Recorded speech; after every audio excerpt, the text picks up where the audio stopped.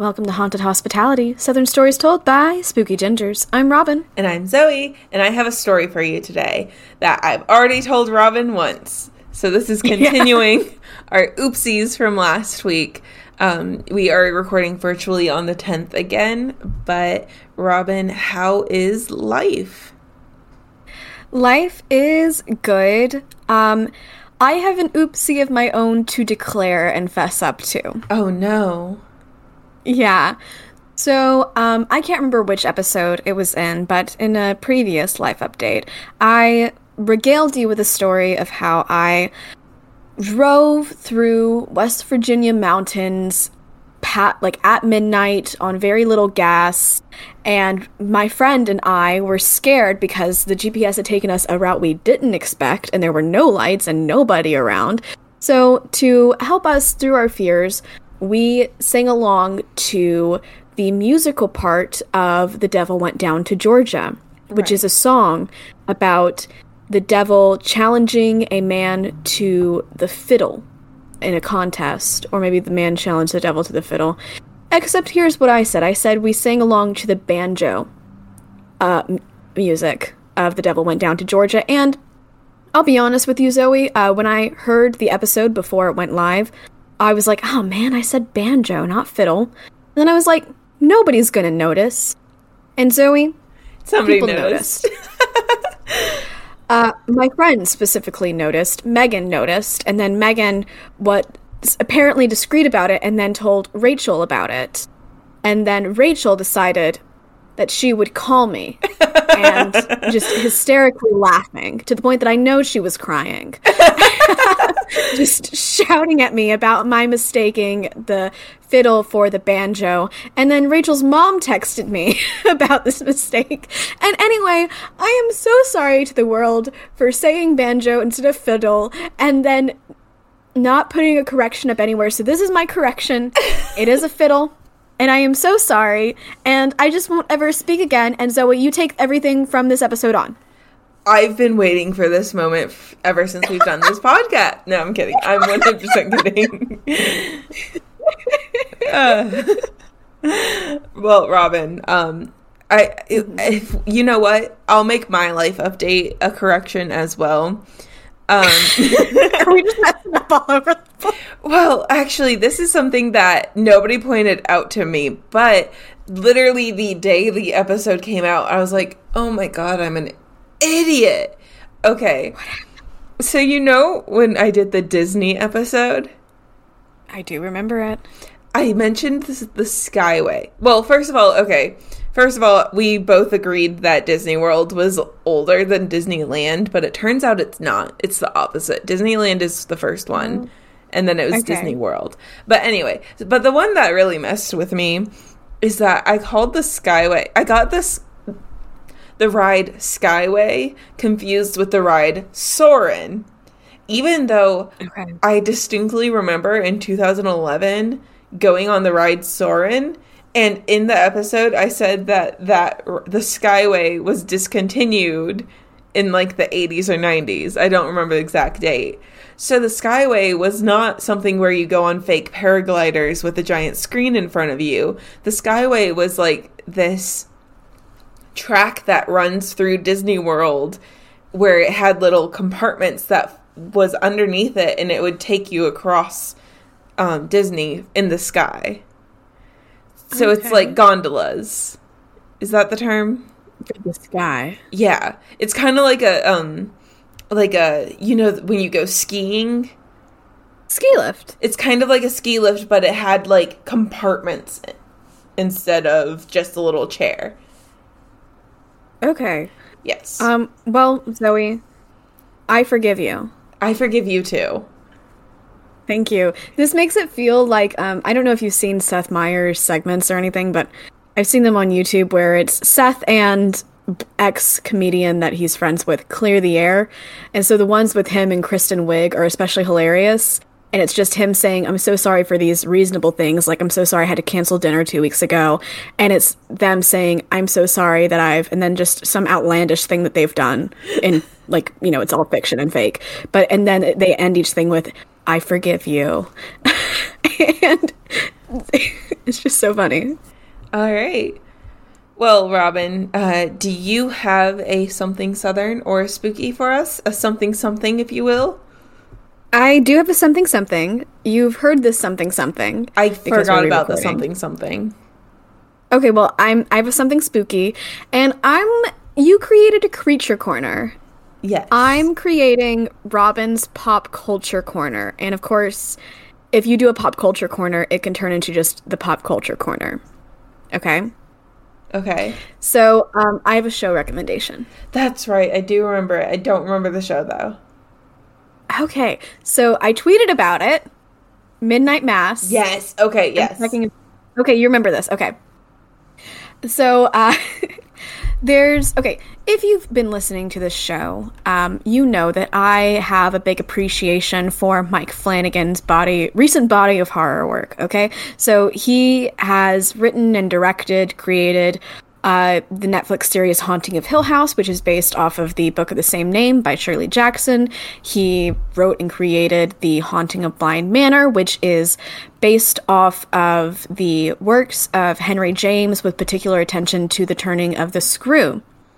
So he's known for these horror adaptations, and he recently came out with Midnight Mass, which, I mean, you've probably heard people talking about it because Twitter went bonanza.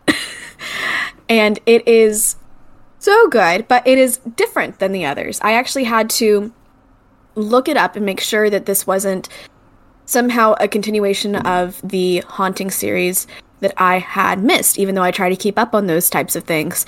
And I had to go to a article on Decider to know for sure, because a lot of his actors remain the same in a lot of his work. So in The Haunting of Hill House and The Haunting of Bly Manor, it's hard to say if they're in the same universe or not, because I'm not exactly sure they treat the afterlife and ghosts in the exact same way and according to the same rules, but it's very much in the same vein of each other and part of a continuing series. And part of the reason we know that is because there are actors that he uses in both series who play different characters. Now, he's using a lot of these same actors in Midnight Mass, including his wife, Kate Siegel, who plays one of the main characters, Erin Green. Now, according to the Decider article, and, everybody else, but I just wanted to cite where I saw this, this is definitely not a continuation of the same story. And when I got deeper into watching the series, it definitely made it very clear to me that that was not the case, because it's very much horror, and there are very much different elements that he brings into it that I can see as part of just his touch as a creator. Mm-hmm. But, it had an entirely different feel to it and tone to it. I'm going to go into a couple of things. I'm going to try to make this not spoilery for you guys, and I finally finished it just last night, and it kind of messed with my head a little bit.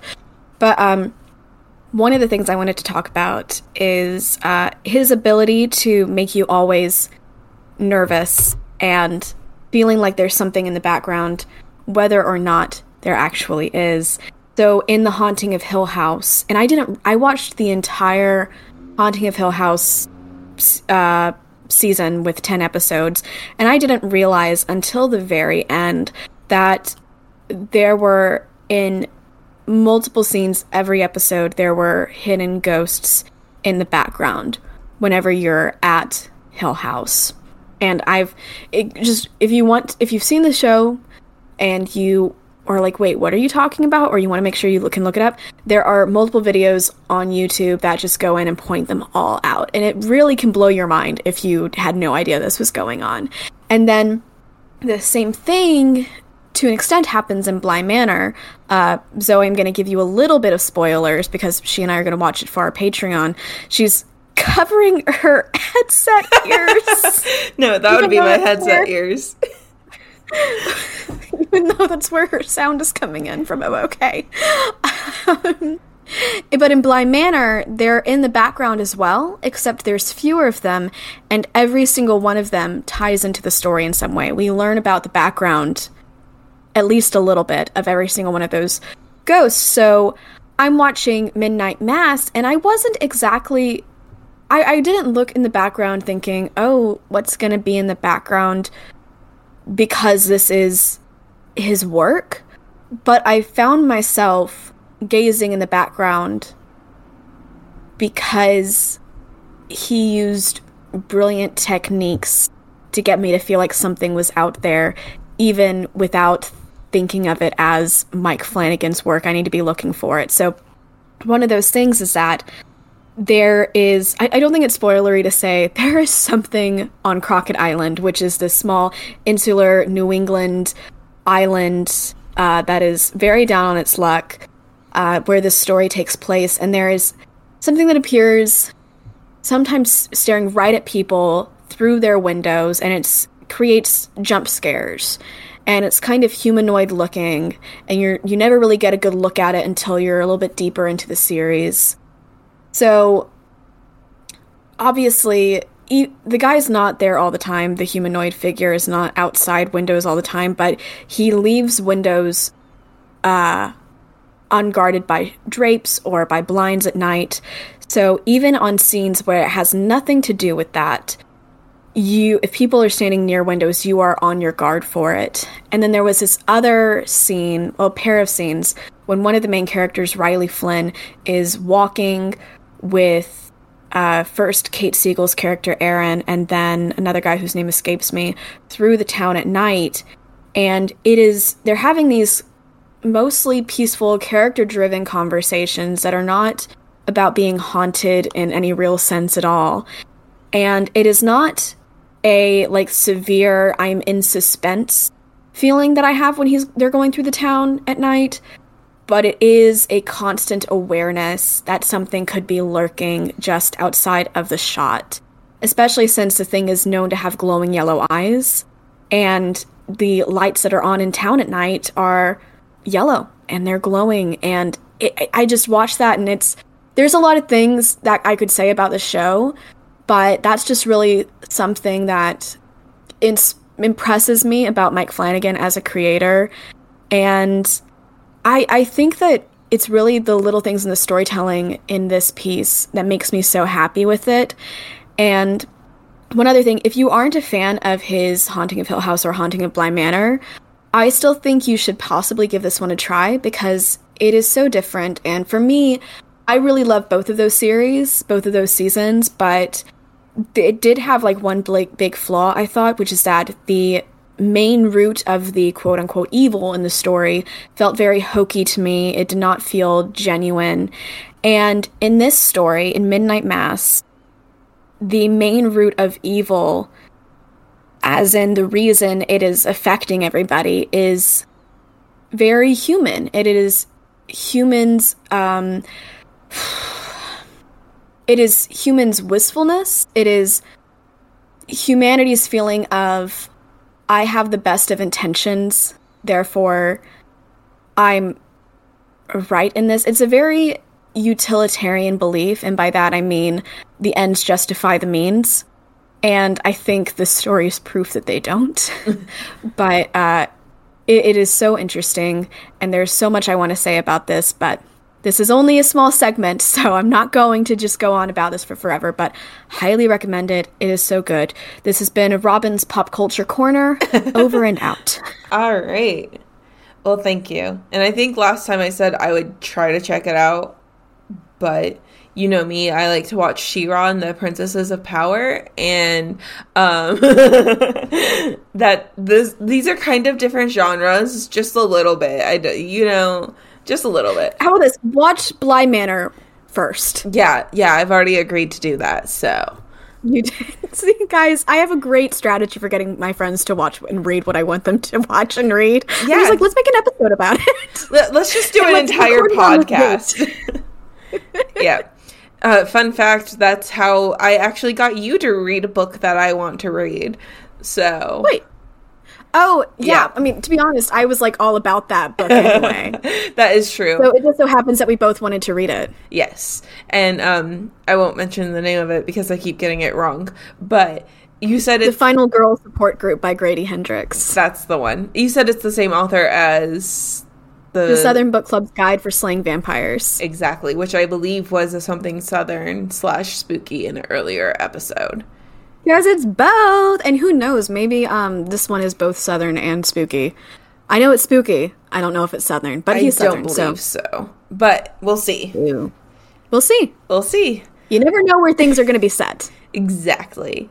So before I get into my story, I just want to real quick shout out again that our Patreon is live. Yay. At this point, it is live, but we haven't really actually told anyone yet because it's Tuesday, which is in 2 days, that the first episode... When we say at this point, we mean as of recording, not as of publishing. Yes. Yeah. As of recording, we haven't had anyone join, so otherwise we would probably take this time to say who's joined. But so if you've joined, thank you. We just don't know. We don't know yet. We don't know yet. So, but the next episode we record, we will be reading out the names.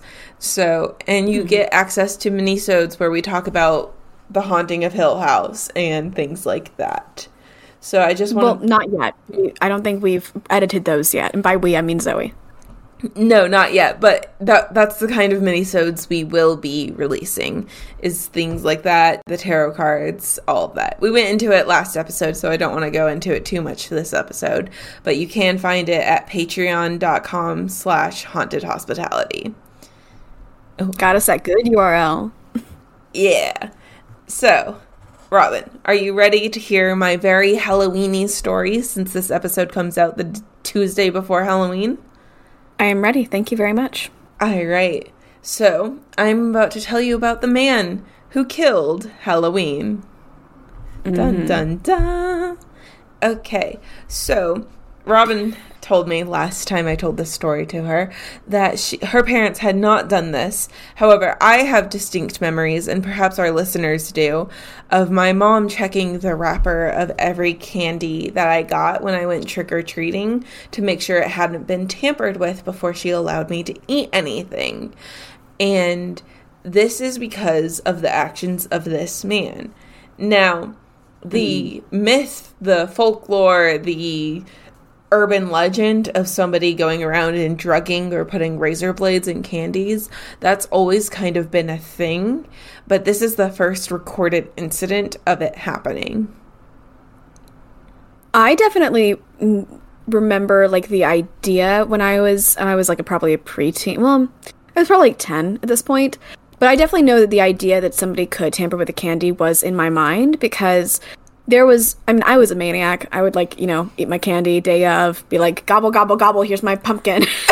But I remember there was one house in particular where we went up there, I was with my friends, and I think it was get candy out of a bowl situation.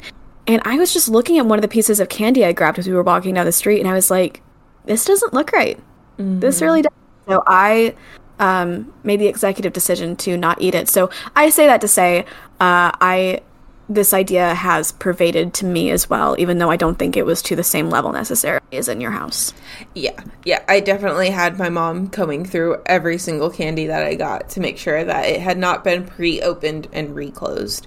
And I actually have seen like Facebook articles being shared where like these various news sites are being like, check your kid's candy to make sure it's not the cannabis version of the candy. Because now that recreational cannabis is legal in some states, you can get like fake Sour Patch Kids that have THC in them.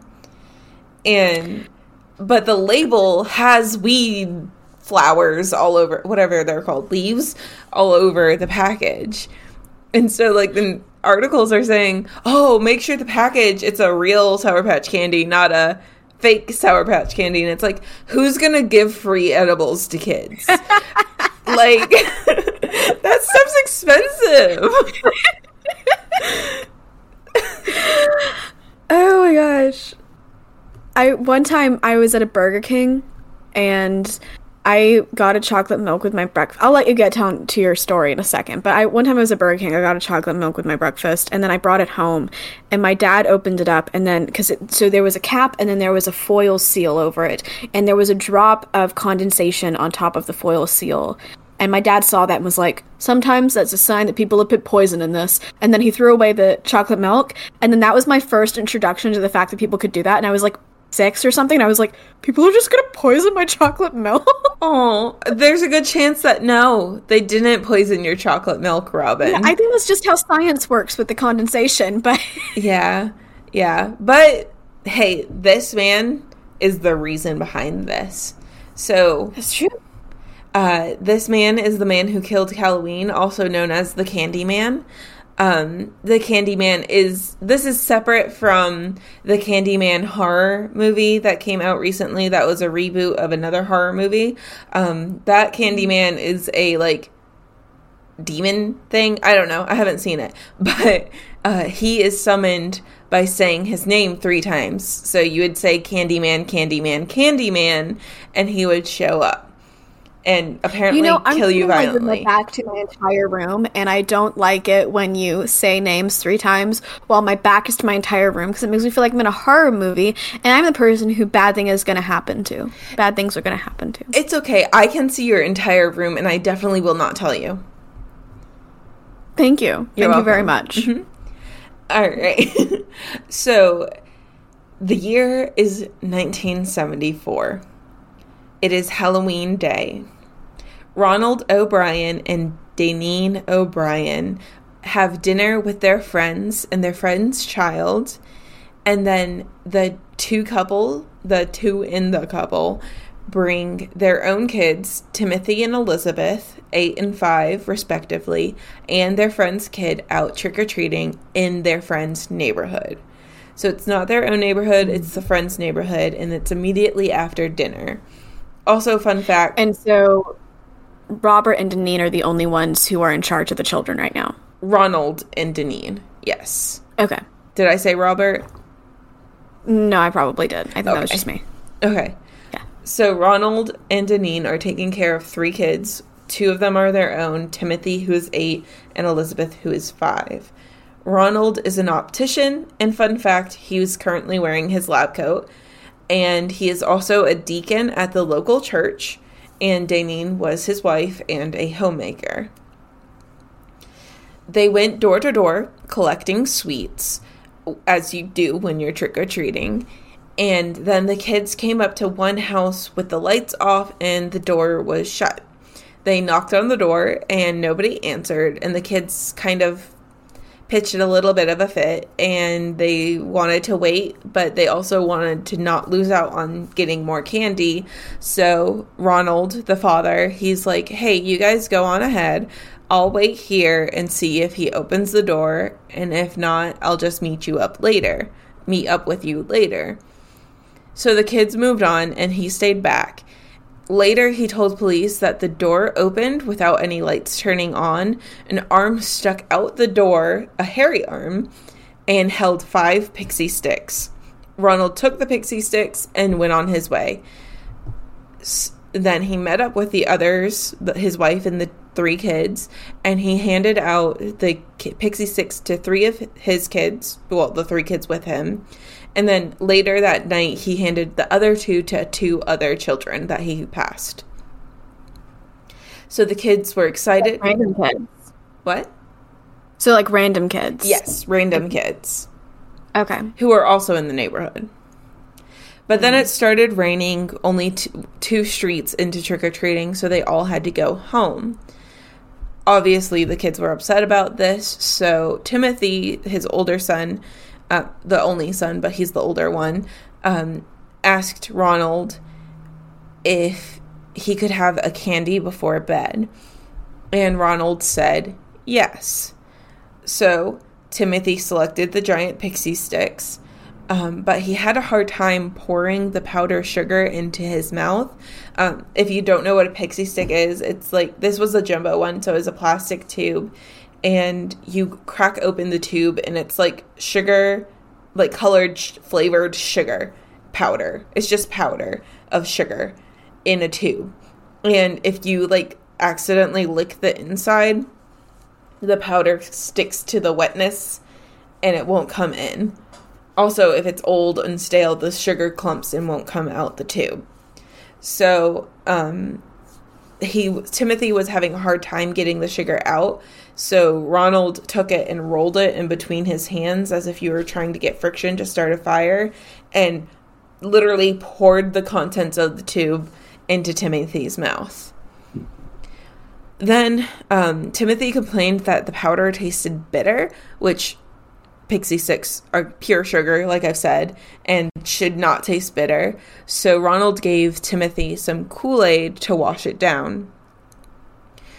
A few minutes later, Timothy was complaining that his stomach hurt, and he ran to the bathroom, where he started violently throwing up and convulsing. Ronald held Timothy in his arms as he convulsed and called an ambulance.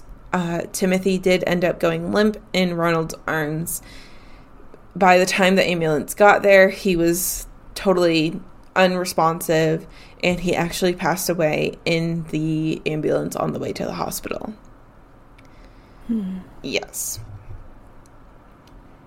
So, police immediately started knocking on doors. They asked Ronald who else had the pixie sticks, and he told them, and they went and collected 3 of the other 4 pixie sticks. They were able to find relatively quickly, but they couldn't find the 4th pixie stick, but they were able to find the family, and they were searching through their kids' bag, looking for it, but they couldn't find it, and they rushed up to his room in a panic to find him sleeping with the pixie sticks cuddled in his hand, singular pixie stick cuddled in his hand, and he had been too weak to open the pixie stick by himself. So that was the only reason he had not consumed it yet, was because he could not open it himself. So no other child consumed any of the pixie sticks. It was just Timothy, and Timothy was the only one who passed. So the day after Timothy's death, the police made an announcement and said, "Hey, parents, if you have any suspicious candy at all, please bring it to our police station today." And by the end of that day, parents had brought in enough candy that they believed to be suspicious that it filled the entire room at the police station. I mean, honestly, if I was in that neighborhood, I would probably have just brought my entire kids' bucket or whatever there and gotten them one of those Snicker bags from Walmart to make up for it. Exactly. If I know that a child literally died in the last 24 hours due to candy handed to him while he was trick-or-treating, I would be like, you are not touching a single piece of this candy. Because I wouldn't be able to... And also, we're not going trick-or-treating next year. Actually, that is exactly what happened, if you remember, Robin. Halloween basically died in that town for years. For many children, that was their last time trick-or-treating. And it took a very long time for it to come back in this town. Did I say where it was?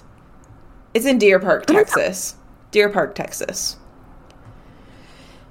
So, they started investigating the pixie sticks.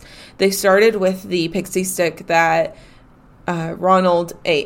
Timothy ate, and they were able to discover that all 5 of them had previously been opened. About 2 inches of sugar was dumped out, and then replaced with cyanide powder, and then it was resealed with tape.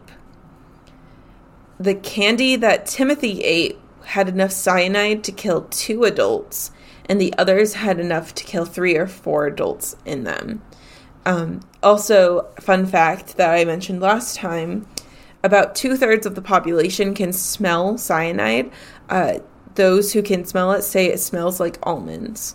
So the coroner who did autopsy on Timothy said that he smelled like almonds. So that's why they really started looking at the pixie sticks. Yeah, I think I heard that it's supposed to smell like burnt almonds. I have never heard burnt. I have heard almonds, but never burnt. Okay. Now, I could tell you what almond extract smells like. Can't tell you what an actual almond smells like. I think I would be able to recognize it. Okay. I don't eat nuts, so... yeah. But, so... once they found out that, yes, it was the pixie sticks that had the cyanide powder, and then the police immediately wanted to investigate the house that Ronald says he got the pixie sticks from. The problem is that Ronald didn't remember which house he got it from. He said that because it was his friend's neighborhood, not his own, he didn't know the area well enough to be like, oh yeah, it's Mr. Jenkins' house or whatever. So the police took Ronald out and had him walk the neighborhood to try to find the house. Despite the fact that they only walked down 2 streets the night before while trick-or-treating, Ronald had to walk the neighborhood 3 times before he was able to identify the house. And when they asked him about what he saw that night, he just repeated his story that the house owner didn't turn on the lights. All he saw was a hairy arm. They didn't say anything. They just handed him the pixie sticks and he left. So the house belongs to a man named Courtney Melvin. He was an air traffic controller, and he didn't get home until 11 p.m. that night, by which time Timothy was already dead. Now, potentially he snuck out, went back home, whatever, but no, almost 200 people verified that, yes, he was at work the whole night, all night. So it was not him. I mean, at this point, you could maybe say somebody broke into his house and was passing out candy. I guess, but that, I mean, if I wanted to, not saying that I do, but if I wanted to poison a bunch of kids by handing out candy, I probably wouldn't do it from my own house. But that's not the route that the police took. The police decided to investigate Ronald because they thought the father. They thought his actions were very suspicious for a father who had just lost his child. They said that he wasn't crying or wailing, but they didn't really expect him to because this was in the 70s and men aren't allowed to cry even when their son just died in their arms. But that was sarcastic, by the way. Men can cry too. But yeah. But so they kind of found him suspicious. And they did a little bit of investigating because who takes candy from somebody that they don't even see and give it to their child? Yeah. And I didn't think about this, but I mean, if that air traffic controlman was working that night, it makes sense that that would be the house where, okay, you're knocking on the door, nobody answers. And so it seems like if he did this, it seems like he was waiting on this opportunity. Exactly. That's what I was thinking too. He was waiting for somebody not to answer, and he let the kids go ahead. He waited a random amount of time and just took the pixie sticks out of his pocket. Which begs the question, like, what would have happened if everybody answered? What would have happened if everybody was participating in trick or treat? So, based on what some things I'm going to get into later, I believe he would have waited until the following Halloween to do it. Really? Mm-hmm. Okay. Because he started... I'll get into it. Because there's a specific point where it's talking about what people say about him that makes me think he's been thinking about this for at least 2 years. Okay.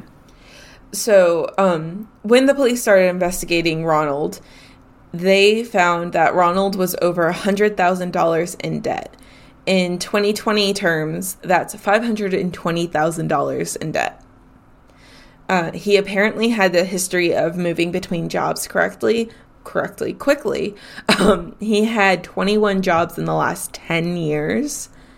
He was suspected of thieving money at his current optician job, and he was on the verge of being fired. His car was days from being repossessed. His family home had been foreclosed on, so they were trying to have to move. He had taken life insurance policies out on his kids. That's the real kicker, because not many people think to do that. However, in January of that year, so 10 months prior, he took out a $10,000 policy on each kid. Then, September, 1 month prior, he took out another $20,000 policy on each child against the insurance company's objections. Okay. But wait, there's more. Okay. The same week of Halloween, he took out another $20,000 policy on each child for a total of $60,000 on each child. Okay. Two things. First off, I can see somebody... Okay, funerals are expensive.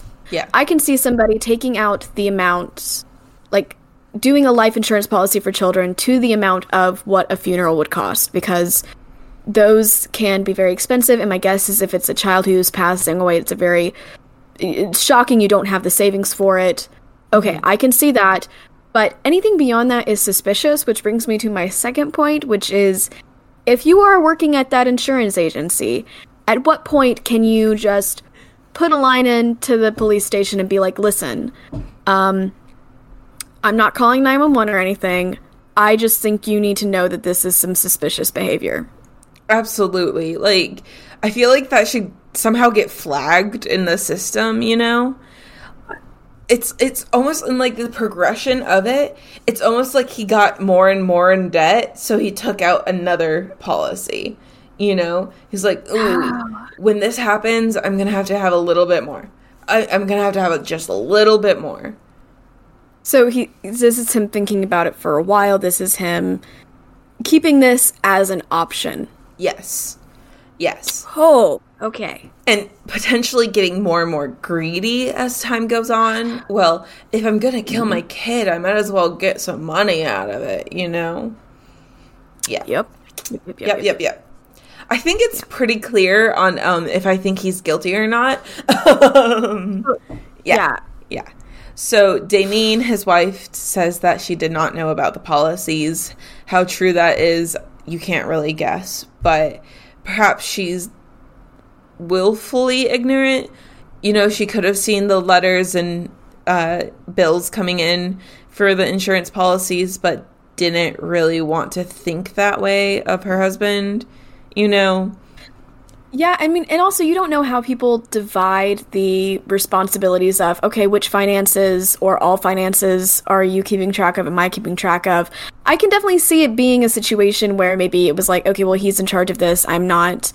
Mm-hmm. I've got my set of things to worry about. Because, I mean, some people do split it up that way, in which case you might not know about it, or you might completely trust what they're saying to the point that you're like, okay, well, I don't need to check the statements because this is my life partner. Why would I need to check the statements? Exactly. And again, this happened in the 70s, and I think it wasn't until the 50s that women were even allowed to have bank accounts.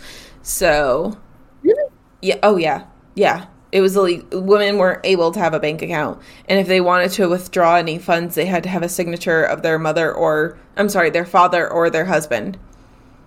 I'm going to have to do some Googling. Yeah. I'll take you at your word, but I will research. But the morning after Timothy died, so November 1st, Ronald called the insurance company asking about collecting the policies he took out. So his child, it was the morning of the 1st. So within 12 hours of his child dying, he was calling about collecting insurance policies. Yeah, and so this was, I guess, also the day that he was walking around the neighborhood with the police. Yeah, probably. Okay. Yeah. They found a pocket knife in Ronald's home with candy residue on it. So as if he had used the knife to open up the pixie sticks. They gave Ronald a polygraph and he failed it. Now, we both know that polygraphs aren't the most reliable sources of telling if someone's telling the truth or not. However... And they don't count as evidence. However, I have seen multiple times where people... It generally seems like if somebody failed a polygraph, that means they failed it. But if they pass it, it doesn't necessarily mean they're telling the truth. You know? Oh, yeah. Isn't it that, like, it's kind of easier for people who are psychopaths to pass it because their body doesn't have the same responses to fear or stress? Yes, and I think, I don't know if it's psychopaths, but there is a medical diagnosis that you can have where you genuinely don't know the difference between right and wrong. So you wouldn't fail a polygraph if you didn't think what you were doing is wrong. Mm-hmm. So. Okay. Yeah. So the last nail in the coffin, Ronald had previously visited a chemical supply store in Houston a few months before Halloween to buy cyanide. He did not make the purchase because he found out that the smallest amount he could purchase was 5 pounds. However, he had shown interest in purchasing cyanide. That was the one thing that later in the court that the police either couldn't find out or never made public was where he got the cyanide, and they never mentioned if they found cyanide in his house. However, he definitely walked into a chemical supply store and said, "Give me your cyanide," and they said, "The smallest packet we have is 5 pounds," and he said, "Never mind," and walked out. Again, suspicious. Yes, yeah. Like, because I'm guessing if you were a chemical store, what you're doing is probably doing a lot of business-to-business transactions where, okay, maybe you are a business that does work with cyanide, I'll give you cyanide, in which case you would definitely probably need it in a larger quantity. Now you have just a rando coming in here asking for a little bit of cyanide. Yeah. Yeah. He's asking for a gram. I'm just getting Rose for Emily vibes. Rose for Emily. I don't think I've read that one. Read. It is a short story by William Faulkner, in which case it is told in the collective we. So it's like the town talking about this woman who it is revealed at the end. I would say spoilers, but I think this was like written in like the early 1900s. She kills. She ends up killing, or it's ended up being revealed that she killed this guy a while ago, and it is people mentioning the fact that she had gone into an apothecary and bought rat poison, and I just feel like, I don't know, that just seemed like a very suspicious thing for him to do, and so it's another case of, okay, at what point are you allowed to kind of just tip people off that some people are being suspicious? Because, I mean, and I don't know, it could just be like, well, there are customers, and maybe we get this ask a lot, and there's just other reasons you need cyanide. I don't know. Right. Yeah. I can't think of any, but I feel like something to do with gardening needs cyanide. I don't know why. Actually, I think you're right, because I was watching You, not You, sorry, the movie, but the show You, show. Netflix, the show, and he got this kid to buy him such suspicious items for, getting rid of a body. And I think one of those things might have been cyanide, and he just excused it by saying it was all for his garden. Okay. Yeah. Yeah. But, so, the police's theory at this point was that he gave the candy to his children in the hopes of killing them so that he could collect on their life insurance policies. That way he can pay off his debts. And he gave the other candy to the other kids to cover his tracks to not seem suspicious. So he was arrested on November 5th, 1974. However, he insisted from the beginning to the end that he was innocent. Now, is there any actual evidence that he put the cyanide in the candy? No, there isn't, based off of what I said. There's some information later saying that he did, he expressed interest in cyanide, that potentially he opened a candy packet, and that he had the life insurance policies on his kids, and he made sure that his kids ate, or that Timothy ate the pixie sticks. I don't know if any of it proves without a doubt that he killed his kids or his child, but I believe he is guilty 100%. Yeah, I mean, it definitely seems that way. There's something I want to say, but I think you need to get a little bit further into the story before I do. Yes, I think it's like 5 bullet points down, and then I think you can say whenever you want, Robin. Okay. So he was indicted on 1 count of capital murder, that would be Timothy, and 4 counts of attempted murder, that would be his daughter, the other kid, and the 2 randos that he gave the pixie sticks to.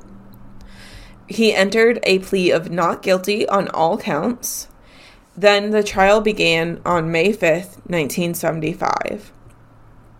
During the trial, and Robin, this is why I think he would wait another year until next Halloween before he would, if he failed in this instance, because a chemist acquaintance of his said that in 1973, a year prior, he had asked him about how much cyanide would be fatal. So he had been asking about this for over a year now, about how much cyanide. So he's been plotting this for at least a year, a full year.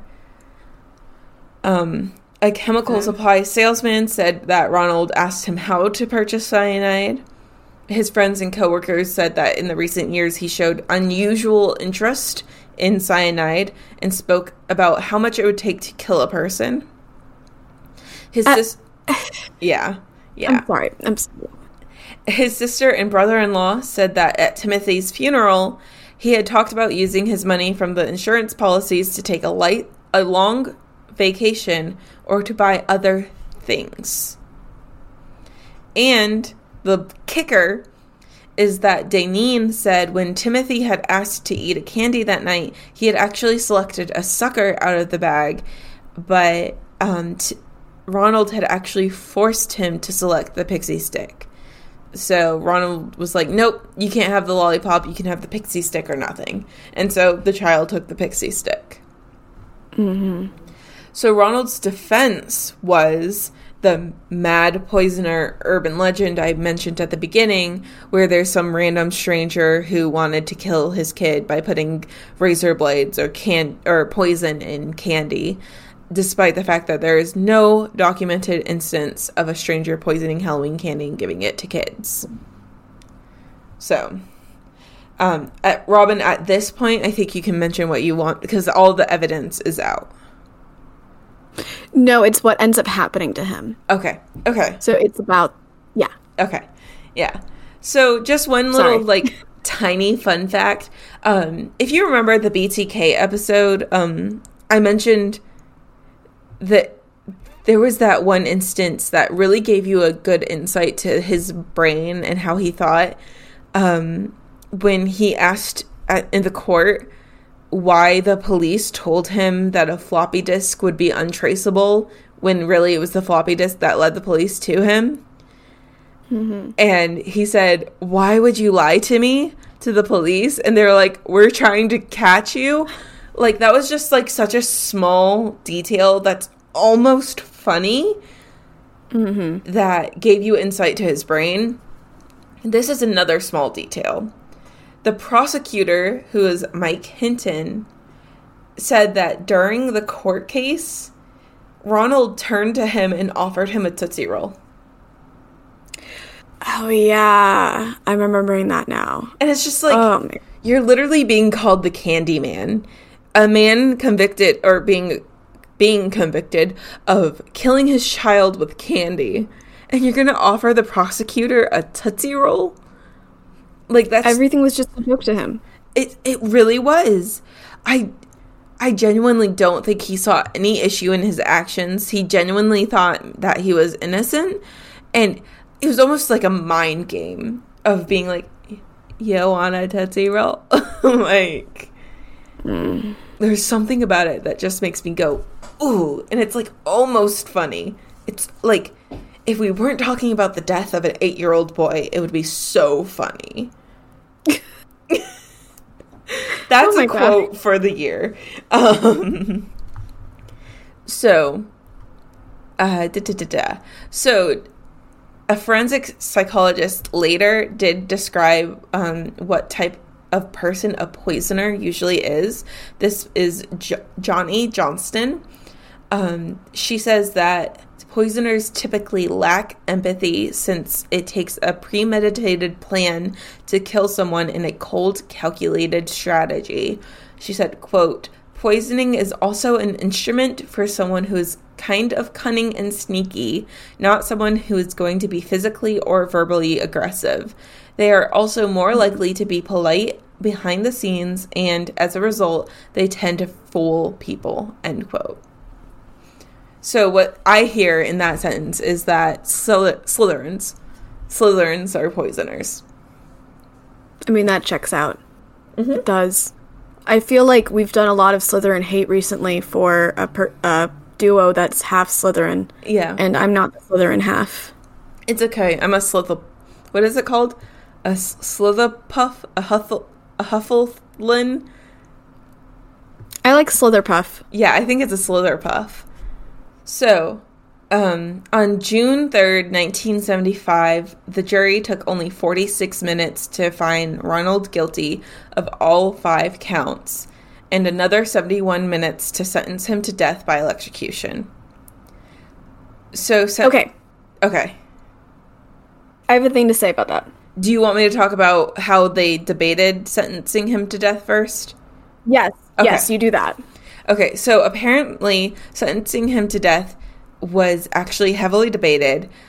He had never been in legal trouble before, not so much as a parking ticket. So the whole idea that is supposed to be prison is that prison is supposed to rehab you so that when you come out, you can be a model citizen, essentially.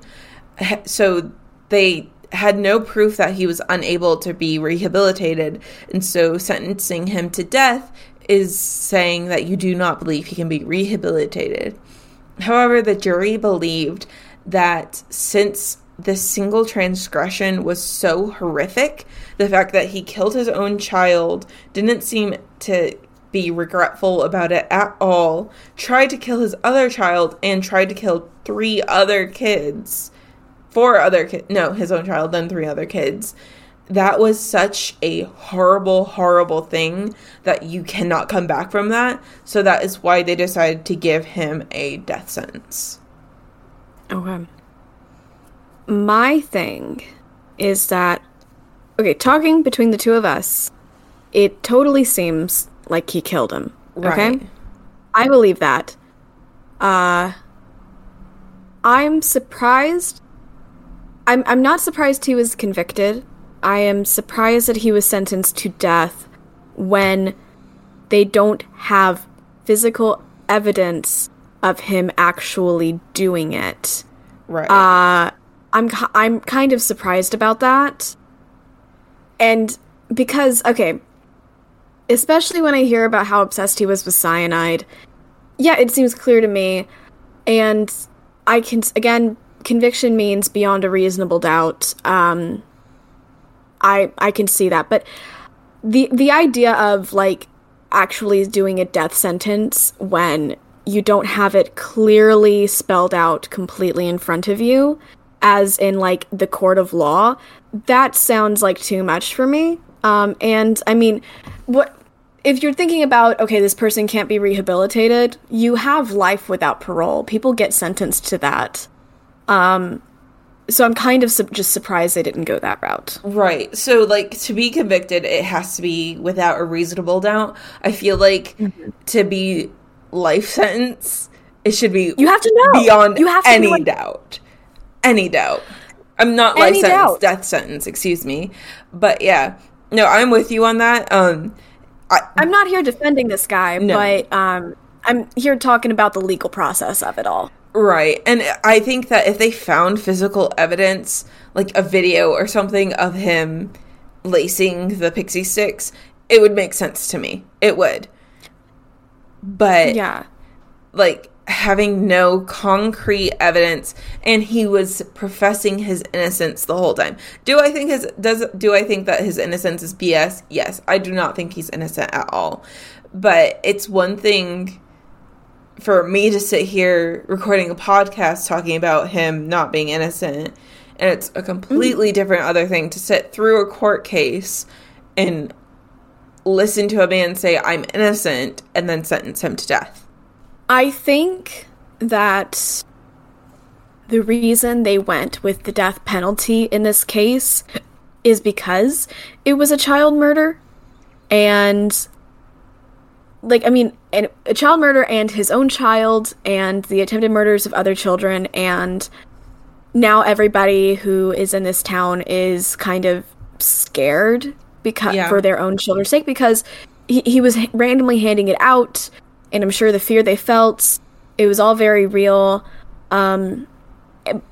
It sounds like to me that maybe a lot of feelings were involved as to why he was sentenced to death that maybe wouldn't have happened if it was an adult he had killed in the same way. I don't know how you can exactly kill an adult in the same way, but if it was an adult that he had killed, and yeah, so okay, that was maybe that's like one of the things that happens when we get to like actually sit down with this for a bit longer, because I didn't have that thought the first time you were telling me this story. But yeah, it seems a bit rash to me. Right, yeah. And I agree with you. Like, he's basically a terrorist at this point in their eyes. Because it's a jury of your peers, so it's other people in the town. There's no way you can get a jury of people who haven't heard the story in this small town, you know? Yeah, and that's typically what they try to look for, and that's one of the reasons that, you know, it takes a long time to find juries for high-profile cases. So you have to, I mean, maybe people can have heard of it, right, but you have to find people who are not already predisposed to thinking one certain way. And actually, that kind of brings me to a bit of a side, but I don't know if we want to go that route because it might go on another tangent, so I'm going to let you get back to your story. Okay. All right. So yes, they gave him the death sentence. After he was convicted, Daneen filed for divorce. She has since remarried, and her new husband had legally adopted Elizabeth. Good for them. Yes. Good for them. While on death row, Ronald was shunned and despised by other inmates for killing his own child. And they actually were the ones who came up with the term, the Candyman. So that's what they would call him to tease him in prison. And, like, he was shunned. He was, like, he had to be in solitary confinement for a little bit. So, yeah, they did not like him. So his first execution date was set for August 8th, 1980, 5 years after his guilty conviction. But he actually got a series of stays of executions. So one of the dates that they did set for him, I think it was the 3rd or the 4th, was October 31st, 1982. It was the 8th anniversary of his crime. And I personally, just for poetic reasons, kind of hope, like, when I saw that, I was like, is this the one he actually died in? No. He got another stay because they told the state that they wanted to pursue an appeal to seek a new trial. And I think that reason alone is the reason why they gave him a death penalty, because they didn't want in 20 years, when this whole thing had cooled down a little bit, for him to ask for a new trial and then get away. I honestly think that could have been a reason for the death penalty. Do I think that's just? No. Yeah. No. That's not just, but in a bias world, which I'm assuming, you know, if you lived in that town, yeah, okay. But so they postponed it again.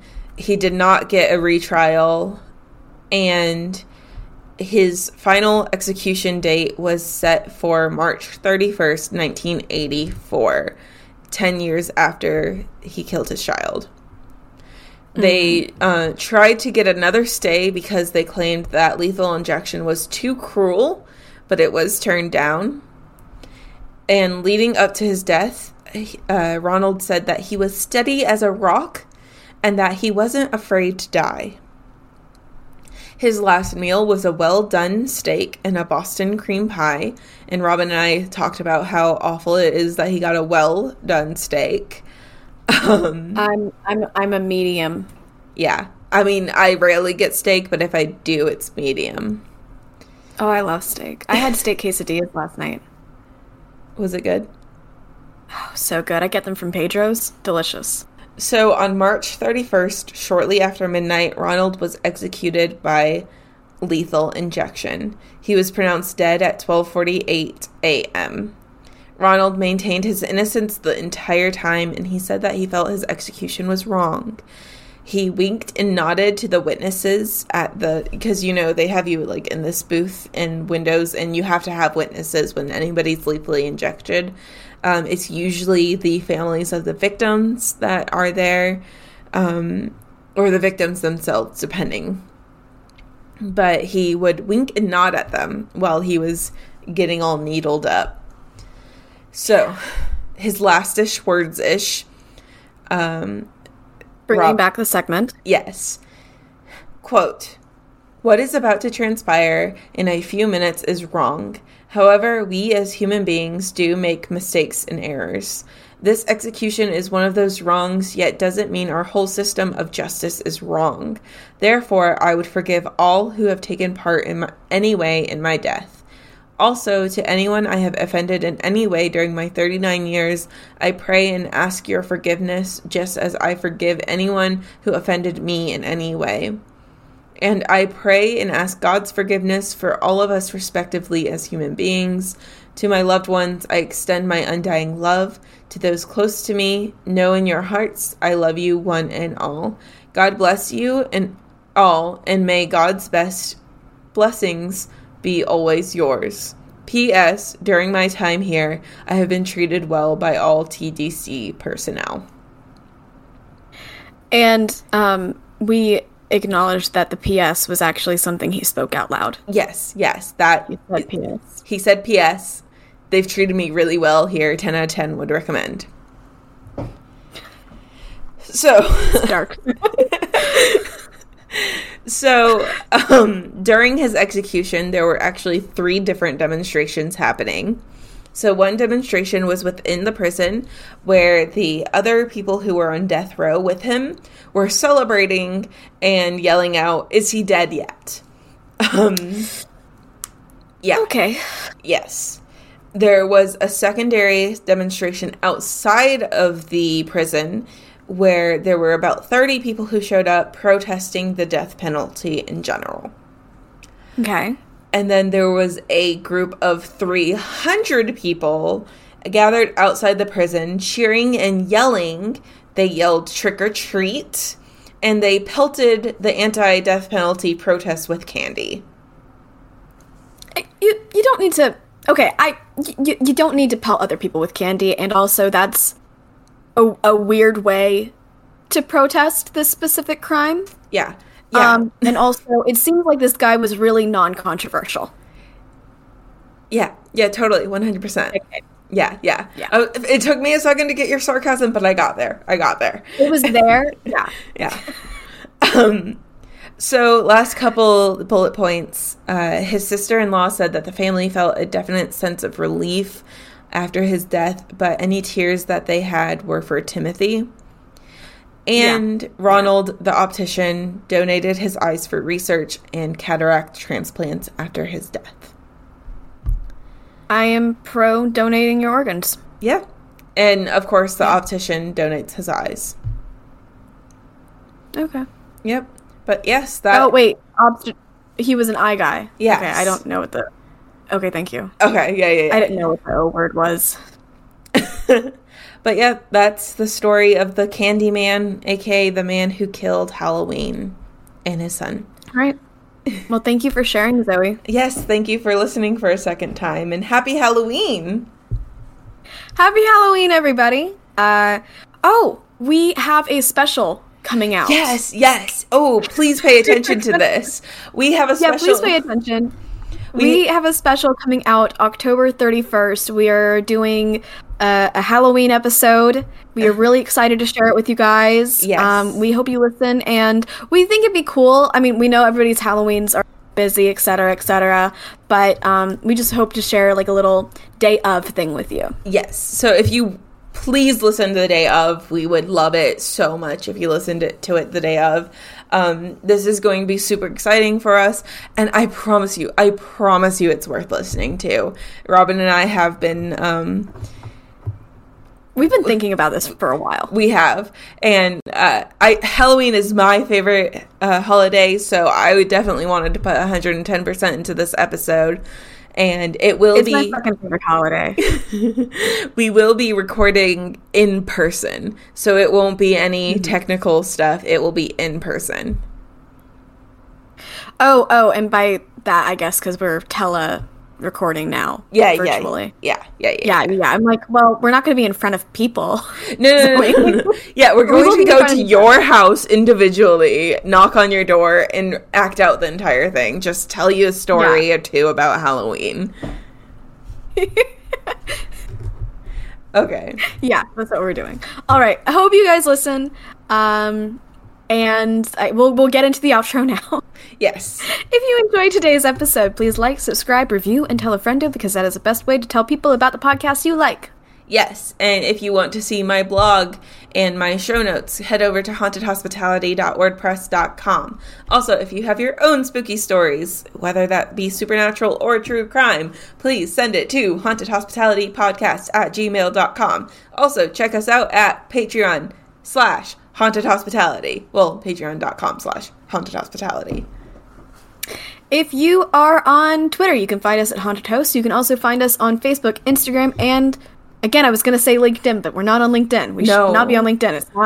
That's not our audience. Or TikTok at Haunted Hospitality. We hope to see you there. All right. Stay spooky. Stay spooky. We got close on that one. We're going to be so much better next time, guys. All right. Thanks you, everyone. All right. Thanks. Bye.